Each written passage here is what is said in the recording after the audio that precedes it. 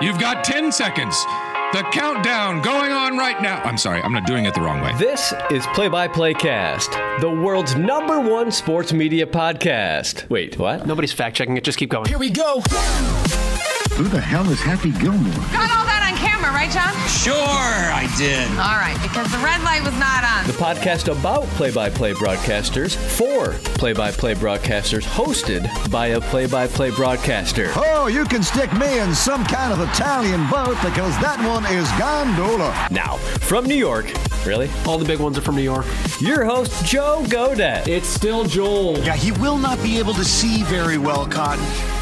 Welcome into episode number 181 of Play by Play Cast. My name is Joel Godet, and this is the podcast about play-by-play broadcasters for play-by-play broadcasters, hosted by a play-by-play broadcaster. It's a professional development podcast that dives into the tips, tricks, experience, stories, process, and preparations of some of the biggest and best play-by-play announcers in the business. And sometimes not just play-by-play announcers. If you missed last week's episode number 180 with Alex Birchie, senior coordinating producer from Big Ten Network, do go ahead and check that one out. Emma Tiedemann was episode number 179 before that, and Glenn Geffner from the Miami Marlins was episode number 178. And some really good baseball episodes coming your way over the course of the next couple of weeks as well, as we get the news that there may or may not be a baseball season coming up here in 2020.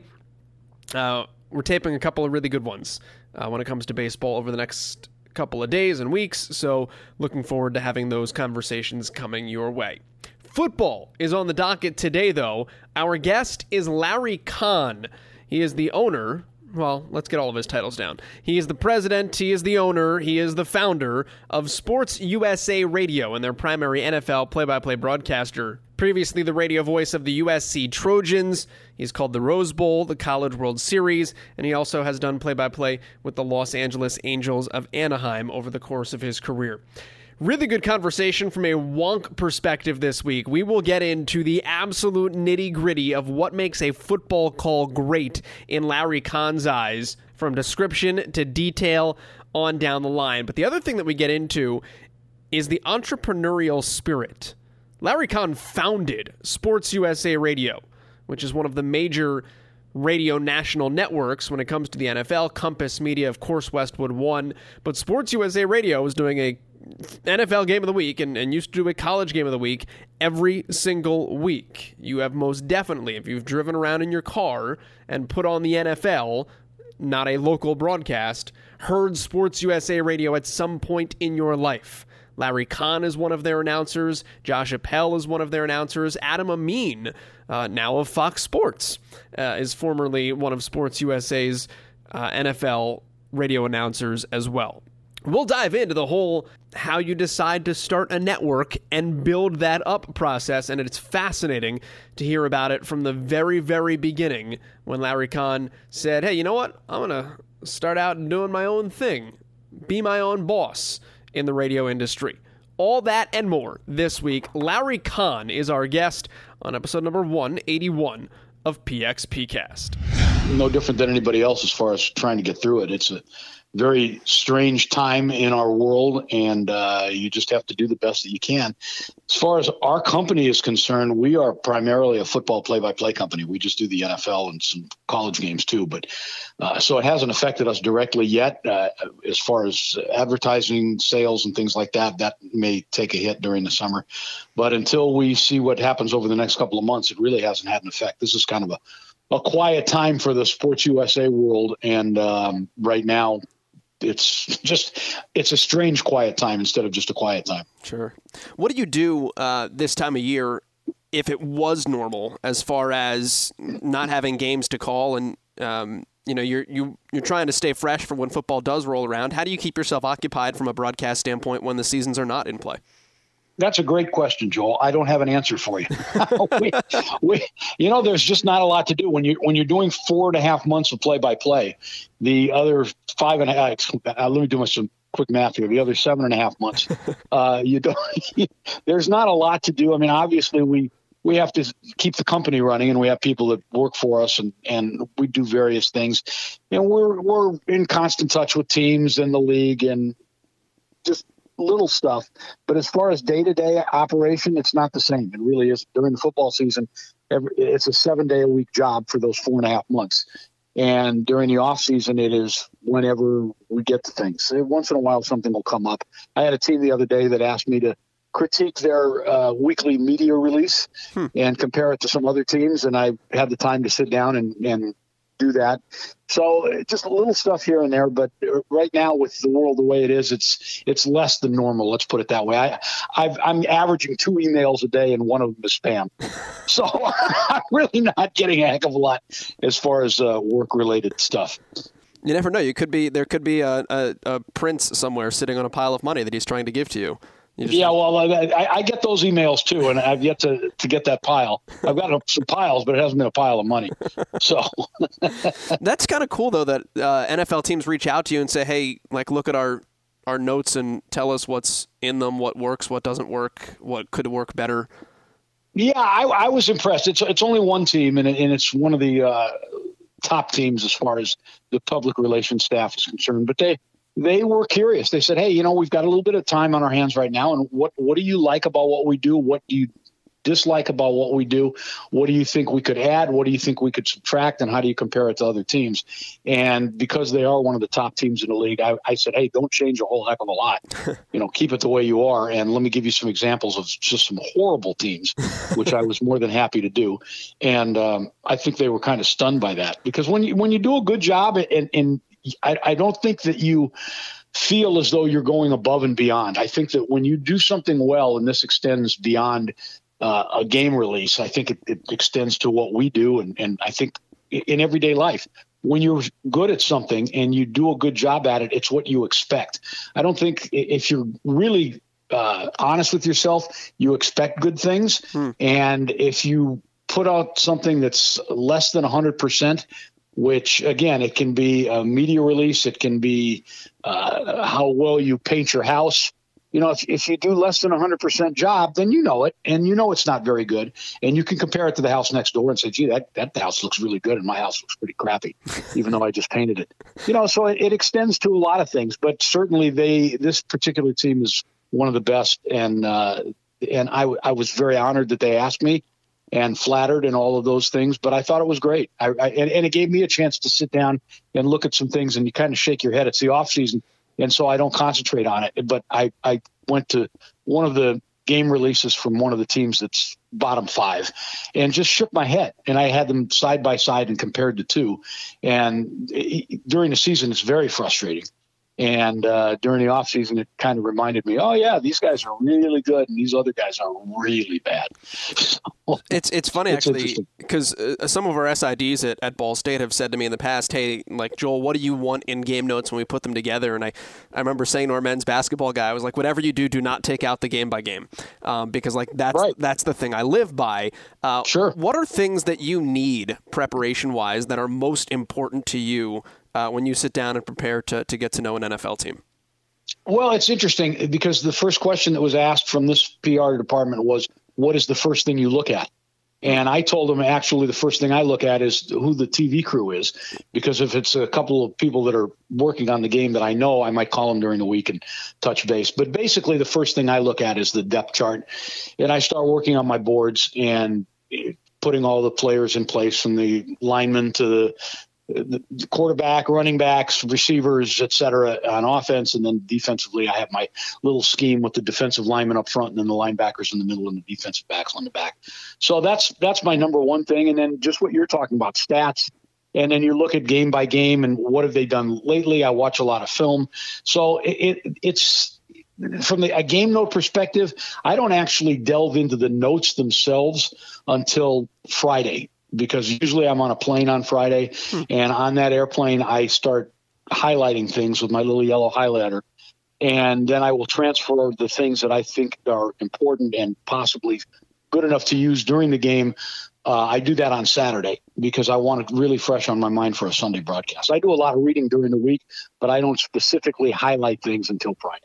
How much film do you need to watch to be comfortable? You're never comfortable. I mean, seriously, I always watched at least the previous game that a team had played. So if I've got New England and Cleveland on a Sunday, And if the previous Sunday New England played Buffalo and Cleveland played Cincinnati, I will watch both of those TV broadcasts. So I'll get a feel for what they did recently.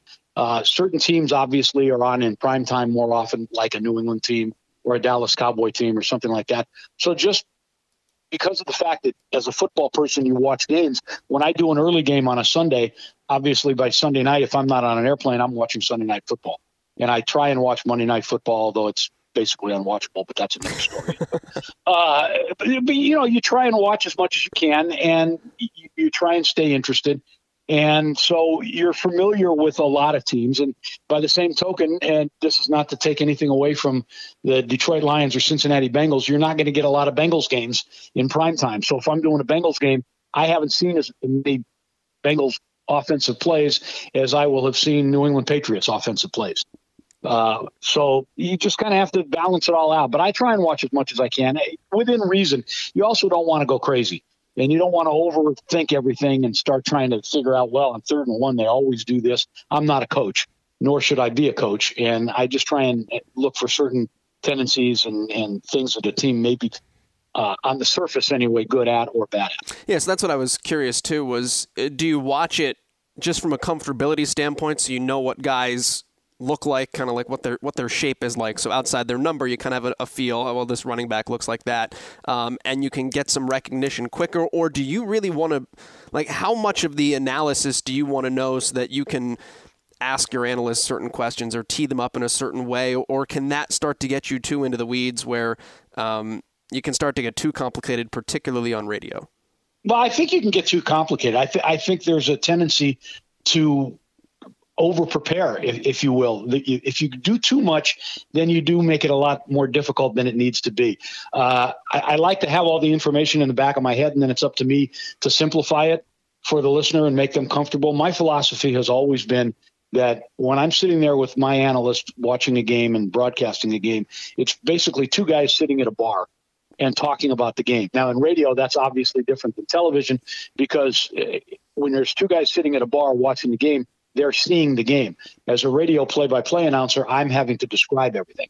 So it is a little different. But my job is to describe it and then bring out certain things in the analyst. If a team on 3rd and 1 runs a certain play, and I think that's a little unusual, I will certainly ask the analyst. It's not up to me to say, well, what are they doing there?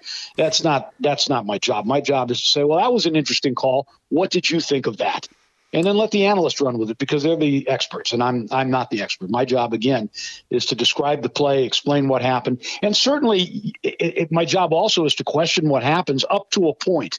But again, up to a point, and I choose not to go beyond that point. I think everybody will look at something and say, well, what in the world were they doing there? You know, when it's 3rd and inches and they throw a 40-yard pass and it misses badly because the guy was double covered, you sit there and say, well, what were they thinking? Or what was the quarterback thinking? Why did they do that when they've been running the ball successfully all day? But that's a simple question for me to ask the analyst. How do you best work in an analyst in a radio broadcast?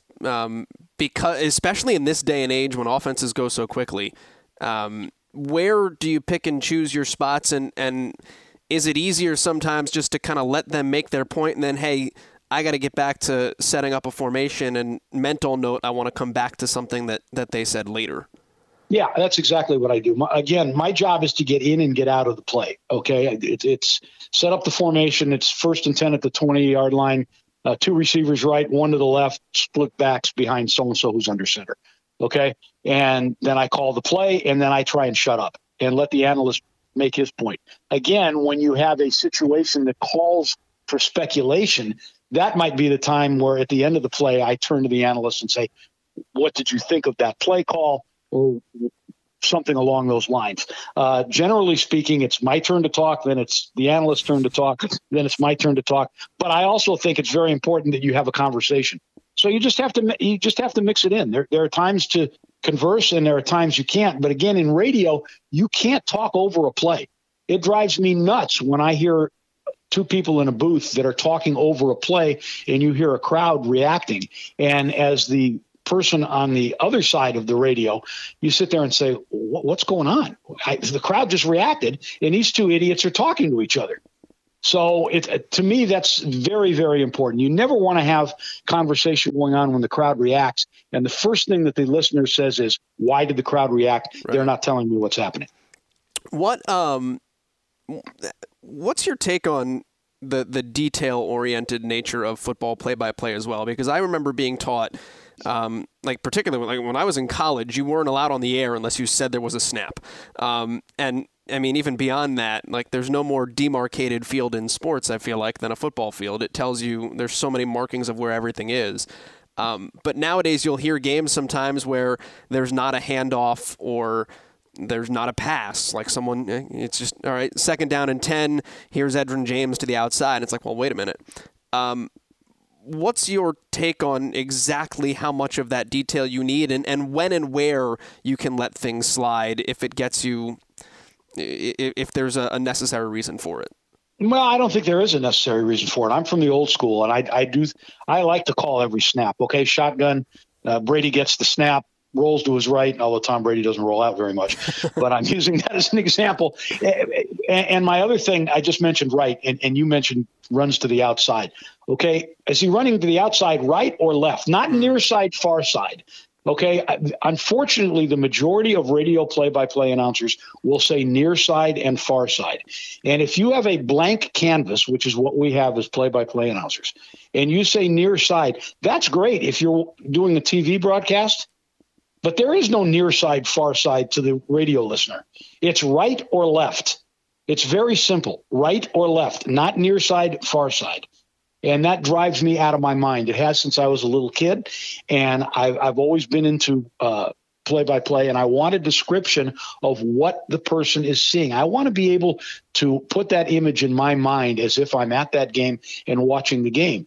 And near side, far side doesn't do it for me. So that's one of my pet peeves, and you can tell I'm getting agitated just talking about it. But I think it's really important. I really do. You know, it throws to the right, throws over the middle, throws to the left. Okay, left flat, right flat, not near side flat.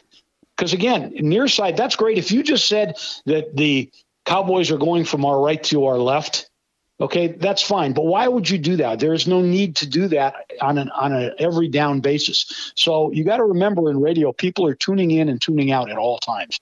So if you're saying near side, far side, there's a real good chance, even if 4 plays ago you said the team X is going from right to left, that the listener that is listening to this particular play doesn't know what the near side is. Right. And it's not that difficult. Why near or far when you can say right or left? It's a whole lot easier to say right or left. It really is. And near or far needs a qualifier. So yeah, absolutely. Absolutely. But again, you don't need the qualifier if you just say right or left. Not important to do near or far if you're doing right or left. It paints a better picture. It's a much clearer picture when you say throws to the right side. Okay, throws to the right sideline.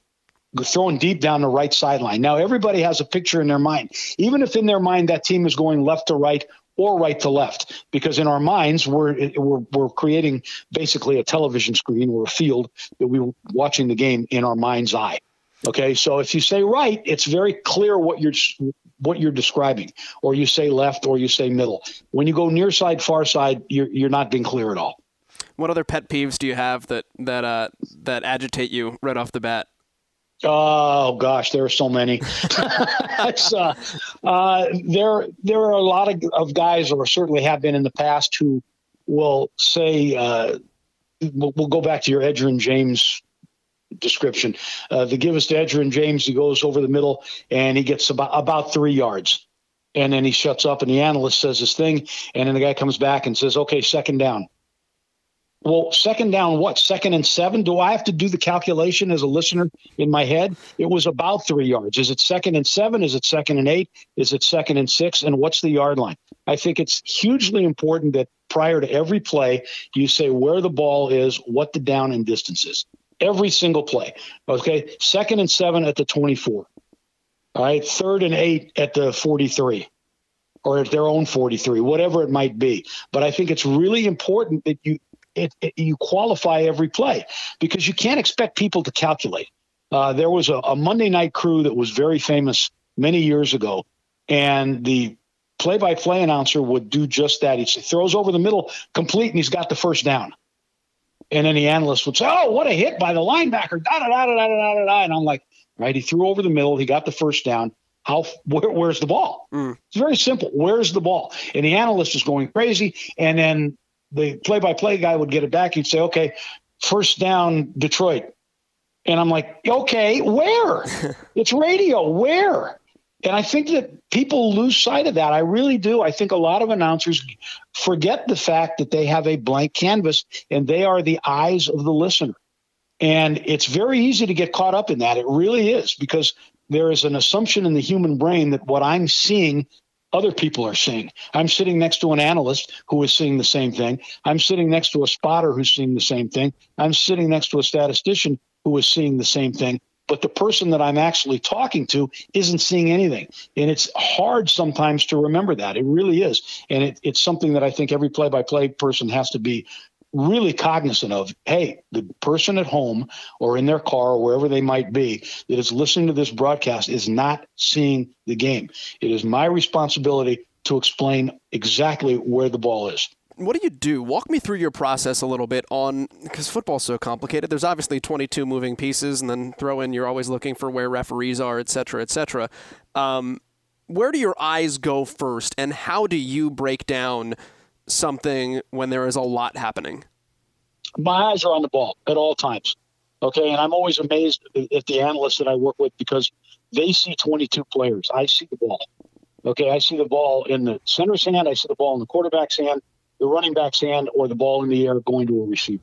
And that's what I see. I don't see the pass interference or the defensive hold on the other side of the field.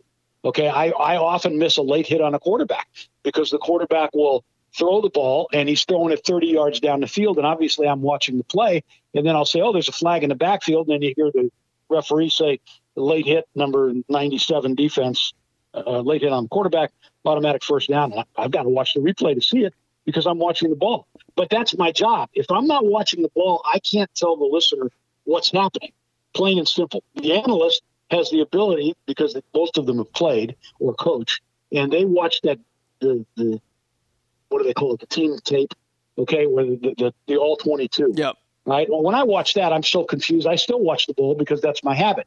And I think people who watch a game on television as football fans watch the ball. You want to know where the ball is. You know, what's happening. And I have great respect for people who are able to look at 22 people and be able to see what all 22 of them are doing at any one given time. And when it comes to officiating, I don't think people realize each official on the field has a group that they're supposed to look at. Right. All right. The referee looks at the quarterback to see if there's a late hit. The referee doesn't see if there's a defensive hold. And everybody says, well, how did that guy miss it? Well, he's not supposed to be watching that. Right. The umpire is looking for specific things in offensive line play. Okay. And you've got your side judge and your back judge, and everybody's supposed to be looking at certain things in certain areas of the field. And I don't think people realize that. I think we all want to watch the ball. And then when there's a collision, and was there interference? Was there not interference? Was there a hold? Was there not a hold? And people say, well, how did they miss that?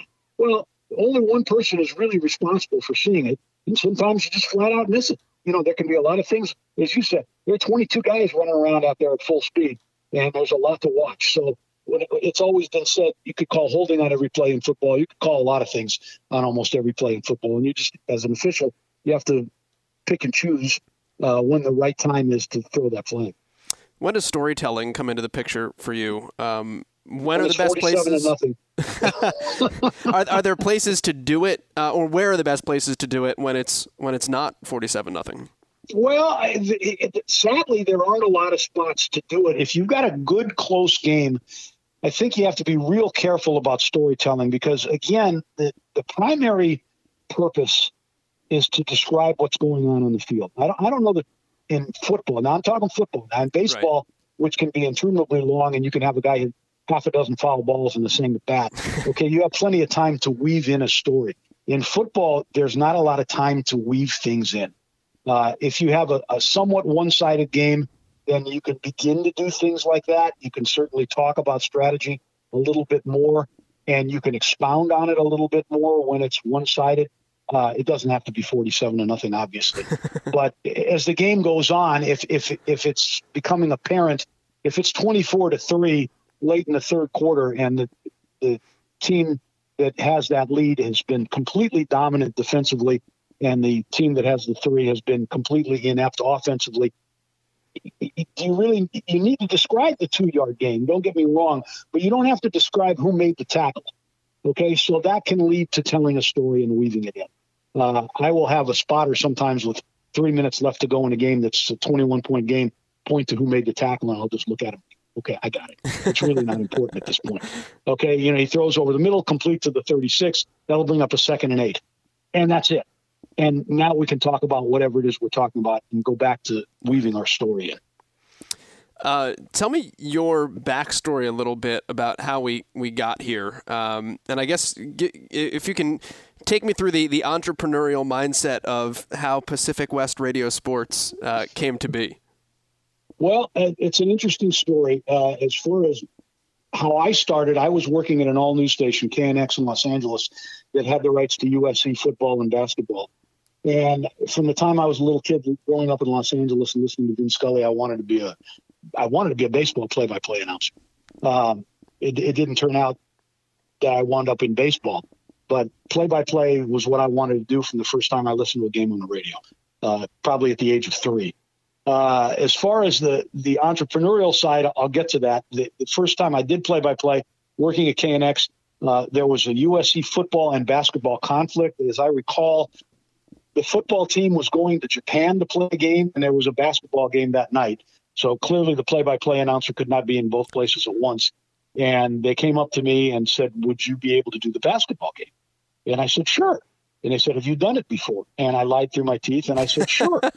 And they said, do you have a tape? And I said, well, it was lost in the Great Fire of '06, and I don't have a tape, no. And so they said, you're going to do this game in a week, and I was absolutely terrified. I had no idea what I was doing. I went to the basketball coach at USC, and I said, look, I haven't done this before. I know I can do it. I as a kid, I would sit in the stands and do baseball games, and I would sit in the stands and do basketball games, and all of the things that all aspiring broadcasters do growing up. But it's a whole different deal when you're actually going to do it. And I was at practice every day for a week, and I learned every movement, just like what you were talking about, what players' strengths were, what their weaknesses were, what the offensive philosophy was. And the first 3 minutes of the broadcast, remember, it was USC at Syracuse, and it was awful. The first 3 minutes were terrible. And then all of a sudden I got into a rhythm, and I remember looking at my stats guy, who was a longtime friend of mine, and I brought him with me. And he actually worked with Chick Hearn doing stats, the great Laker announcer. And we looked at each other, and I said, you know what, I can do this. And he said, yeah, you can. It was like this great moment. And so that was basketball. And then I got into football. I actually, some years later, in the mid-'90s, I was still working at KNX on a part-time basis. And they had the rights to USC for 21 years, I believe it was. And the word on the street was that they may not keep the rights. And they were dropping the price, the rights fee, because all the games were getting on TV. It used to be back in the 80s that you were on ABC television during the football season twice a year. And I think there was a maximum of 3 times a year. And other than that, people couldn't watch the games. Yeah. There was no Fox Sports Network or Comcast or any of that stuff. Okay, if you weren't on network TV, you weren't on. So radio was really important, and obviously the rights were not. And I'm not saying it's not important now, by the way. Let me clarify that. but that was the only way people were going to be able to find out what was going on in the game. Right, it was the one and only. Yeah, right. There was no app on your phone to follow the game or anything like that. So anyway, KNX, I guess, saw what was coming, and they didn't want to give USC the kind of money that they had been giving them. They offered them a reduced rights fee. And when I heard that this was going on, I went to a buddy of mine who had played football at USC, an obscure offensive lineman, not a big name guy. And I said, other than the fact that we don't have 2 nickels to rub together, what would stop us from bidding on these rights, ultimately getting them, and after a nationwide search, naming ourselves the announcer? And he looked at me like I was nuts, which I was. And I just thought it would be a great experience to find out what it was like. And so we got a hold of some people that I had worked with previously in radio on the sales side, put together a package, and all of a sudden it came down to our group and KNX. And I'm very competitive, to say the least. And I said, you know what, we're going to get this thing. And we got it.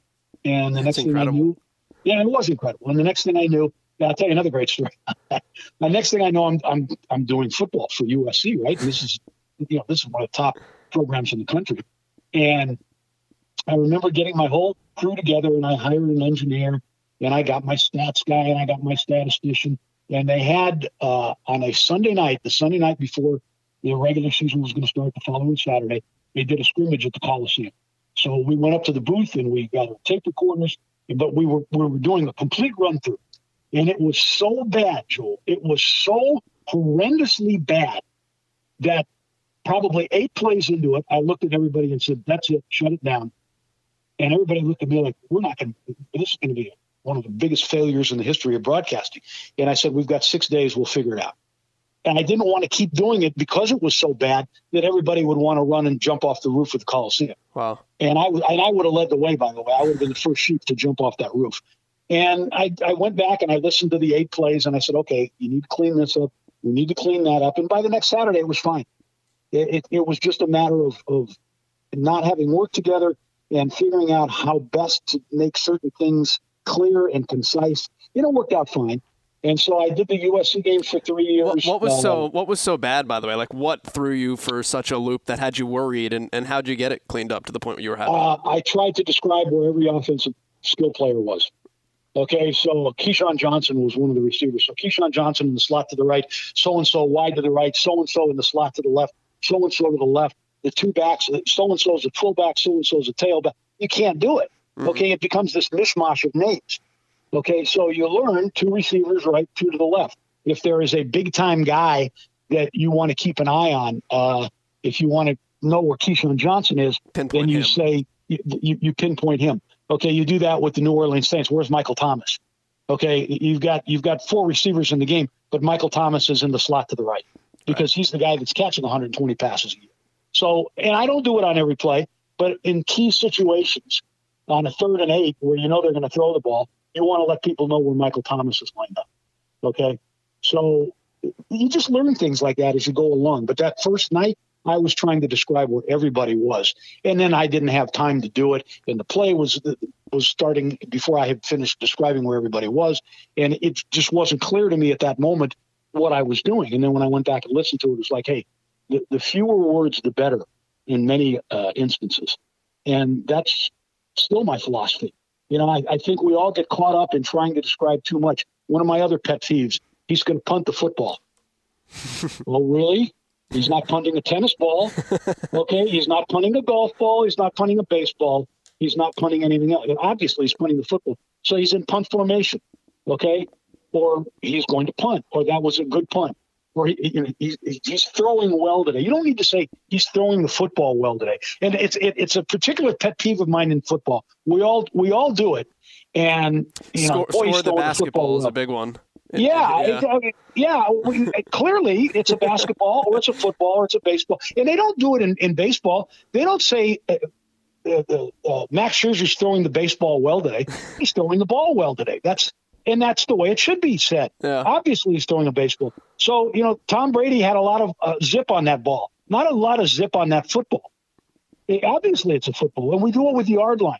Okay, he's across the 20 out to the 25-yard line. Yeah. He's across the 20 to the 25. We all know it's a yard line. Now, it's fine to do it once in a while, but I find that if you do it on every play, it becomes very disconcerting. I just think it's almost like, oh gosh, I don't want to use the word crutch, but I'm going to anyway. It's almost like a crutch. It's just something, a habit that we fall into, and I try not to do it. We all do it once in a while, and I think once in a while is fine, but I think that when you do it all the time, it really becomes a distraction. Yeah, and it's one of those where I don't think I've ever referred to it in conversation as the 25-yard line. No, of course not. It's a 25, exactly. Yeah. But sometimes we all get caught up in that idea that, hey, I have to describe everything. And when you feel like you have to describe everything, you're describing too much. Yeah. It's a fine line. You have to walk a very fine line because you don't want to be the guy that says, okay, 2nd and 3, and he bursts across the 20 and he's got the first down. Okay, well, again, where? We've established that he's across the 20, right? Or he throws the other one. Here's another one for you because we're coming back to all these things. Goes deep down the right sideline, incomplete. At the 32. Okay, thank you. Right. Okay, to say that he threw deep down the right sideline doesn't tell me anything. Or he throws over the middle incomplete, intended for Michael Thomas. Well, where? Was it at the 30, the 35, the 40, the 40? You got to tell me where it was. That's our job in radio. Again, television, you don't need to say that. He's looking for Michael Thomas, threw it behind him. Okay, well, on TV, we can see that it was at the 40-yard line. But on radio, you can't. And that's our job as radio play-by-play announcers. So you guys get anyway, back to USC back on track. Yeah. Right, yeah. Sorry, I digress. No, we're good. So the USC thing lasted 3 years. There was a falling out with the athletic department. The athletic director was not a very nice person, and there were some bad things that went on. He was subsequently relieved of his duties. Went elsewhere, was relieved of his duties there. Went elsewhere and was relieved of his duties there as well. So clearly he had a habit of getting relieved of his duties. Anyway, I just got this wild hair. I did USC in 95, 96, and 97. So I had talked to the person who was running Westwood One in 90, I guess late 97, maybe 98. And actually my partner was at a golf tournament with this guy. And the guy said, yeah, I've heard you guys, you're really good. Send me something. We'll get you some work.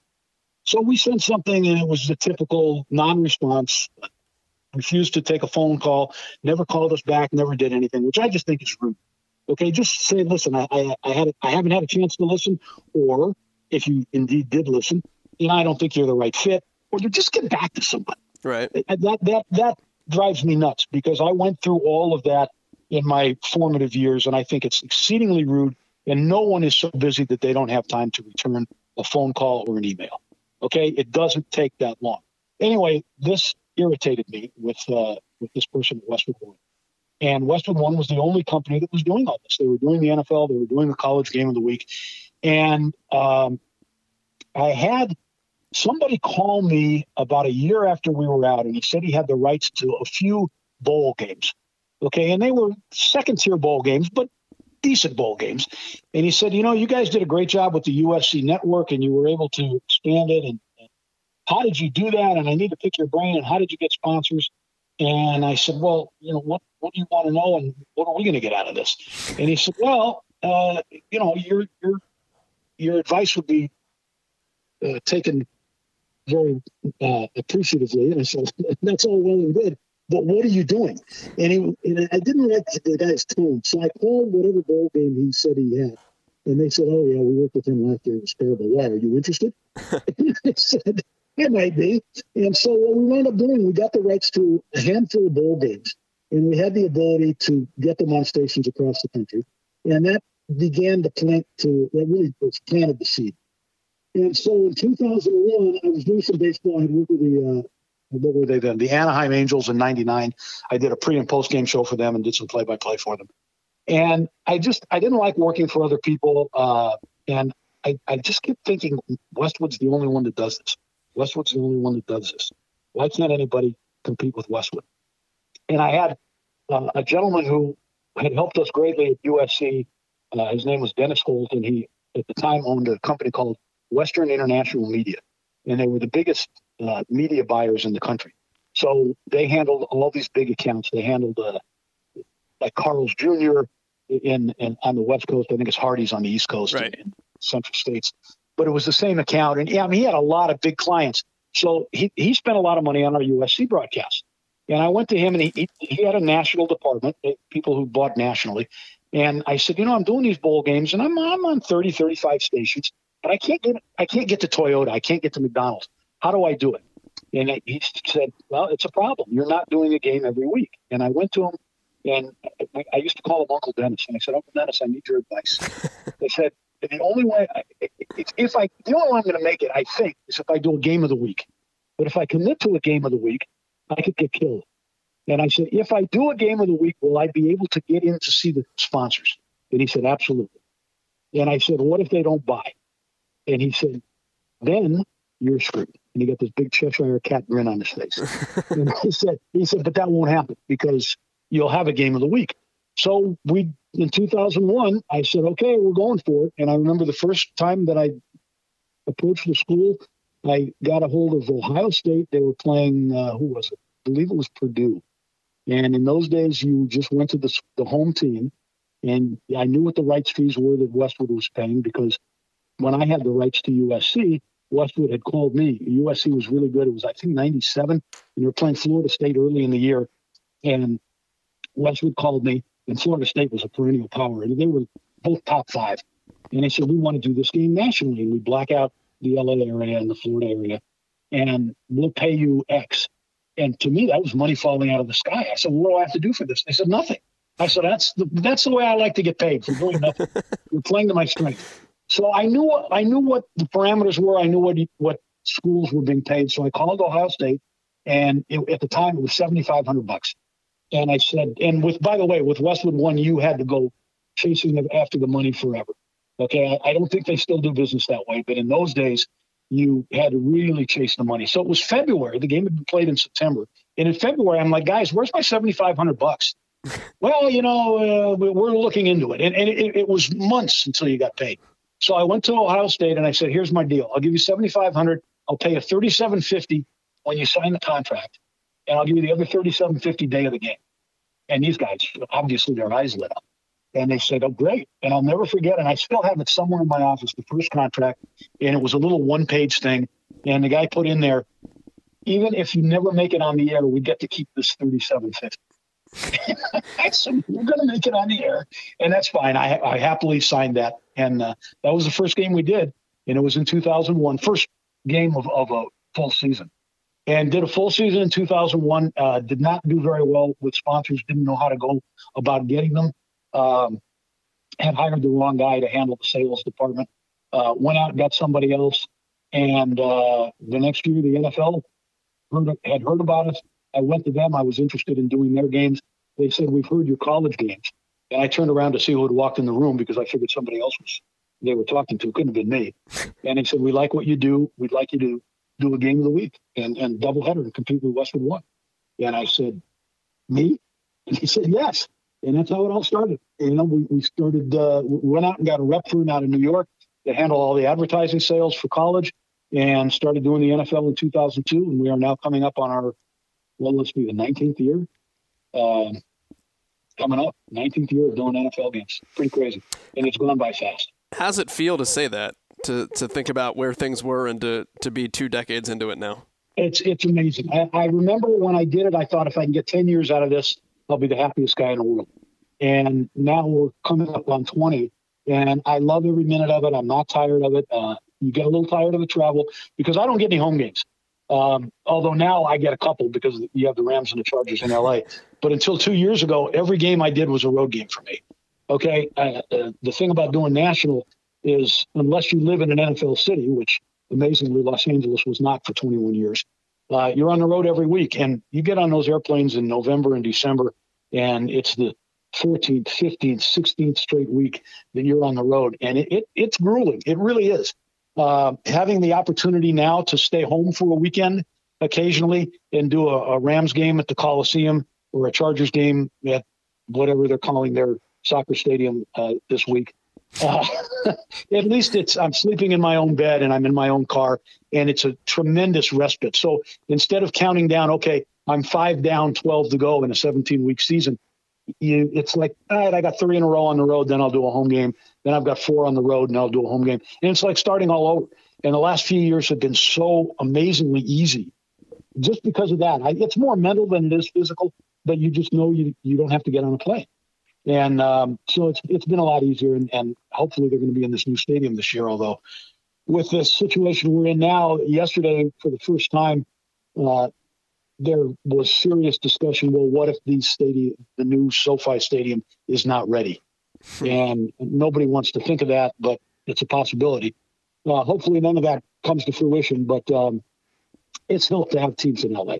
Let's put it that way. But it's 20 years. It's unbelievable. Almost 20. 19th year coming up. It boggles my mind. It really does. And to have somebody like you call me, I'm honored by that. The fact that anybody wants to hear the nonsense that spews from my mouth is it's great. And I look, I make light of it. We take what we do very seriously, but it's an honor and it's a privilege to do NFL games. I mean, there aren't very many companies that get to do this, Right. and it's tremendous. I'm very proud of what we as a group have accomplished, and I'm very honored to be one of the people who gets to do an NFL game every week, because it's great. It's really fun. What's the hardest part about it, being the guy that runs the show and being on the air as well? And I always think about it from the standpoint of like I like doing radio sometimes more than I do television, because you're in control a little bit more.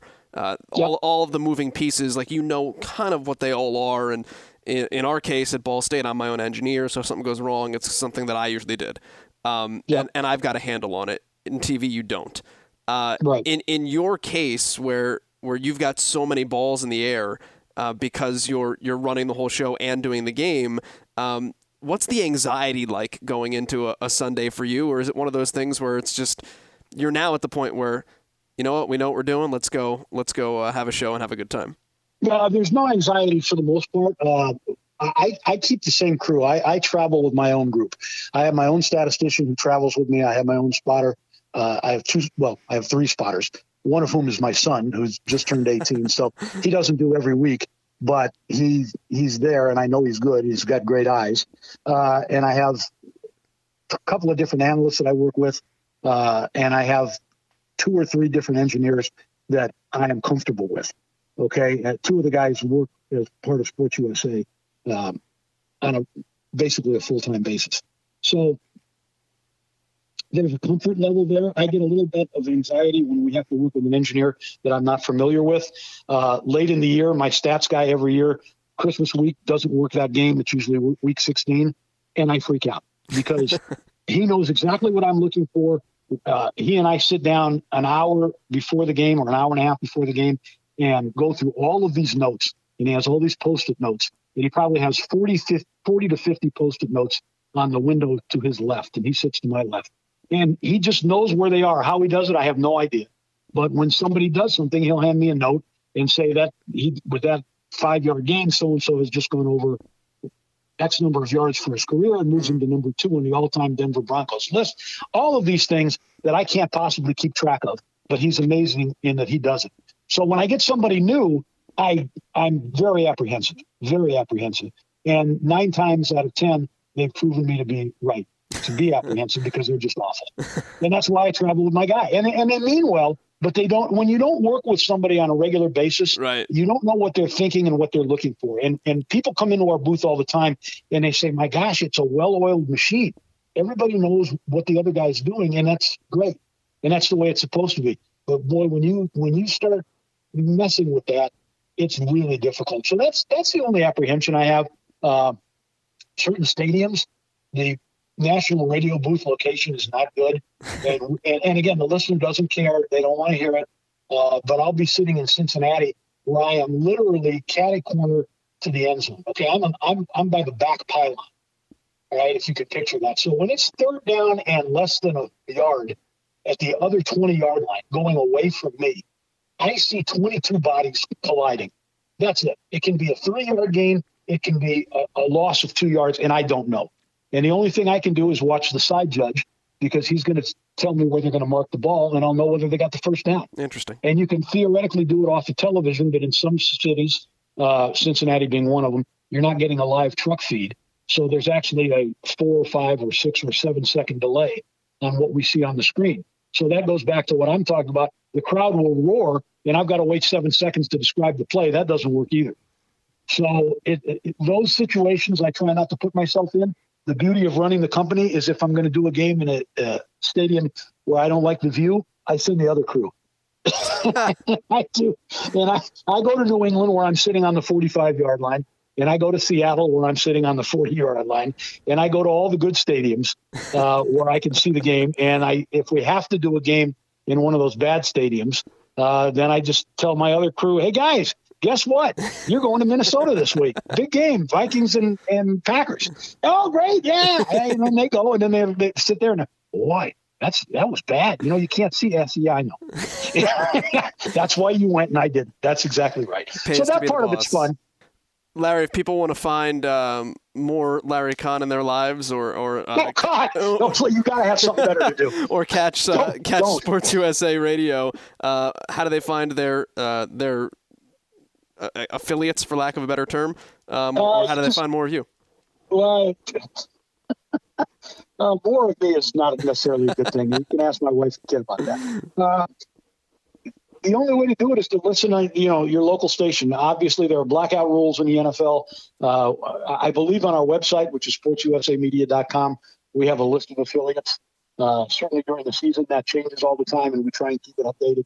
And I think we do it by state and by city and all of those things. Some weeks we're on, some weeks we're not because of blackout restrictions.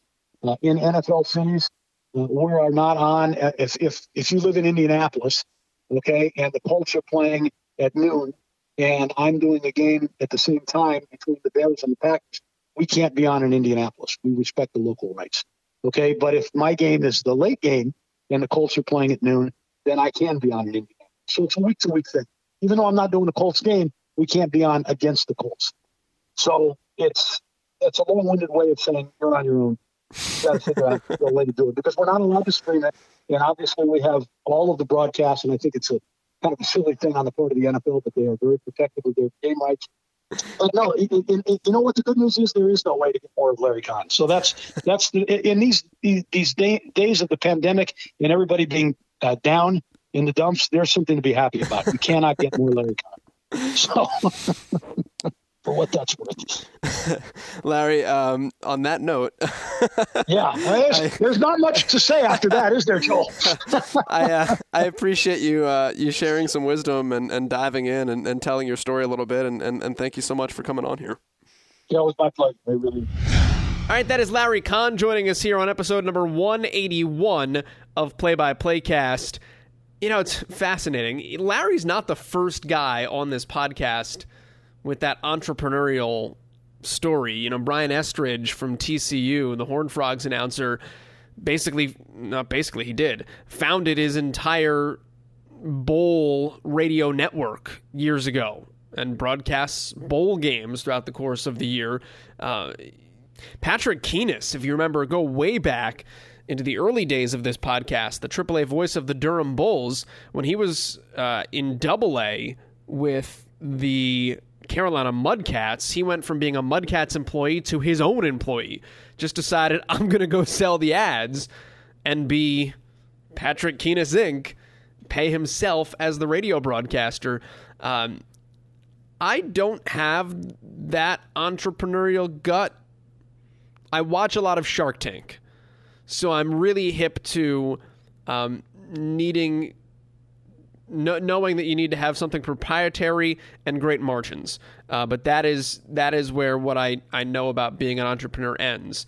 But it's really cool and fascinating to hear the stories of the guys that set out and made their own network and their own path. And for a guy like Larry Kahn, his own company and his own career in this industry. So a ton of wonky stuff in terms of descriptive words, the right words, and the right ways to set up plays. But I thought the how Sports USA Radio came to be aspect of this week's podcast was particularly entertaining. It was a long one today, so I won't ramble on more. We're off until next week. Until then, my name is Joel Godet. This is PXPcast, and we are out. See ya.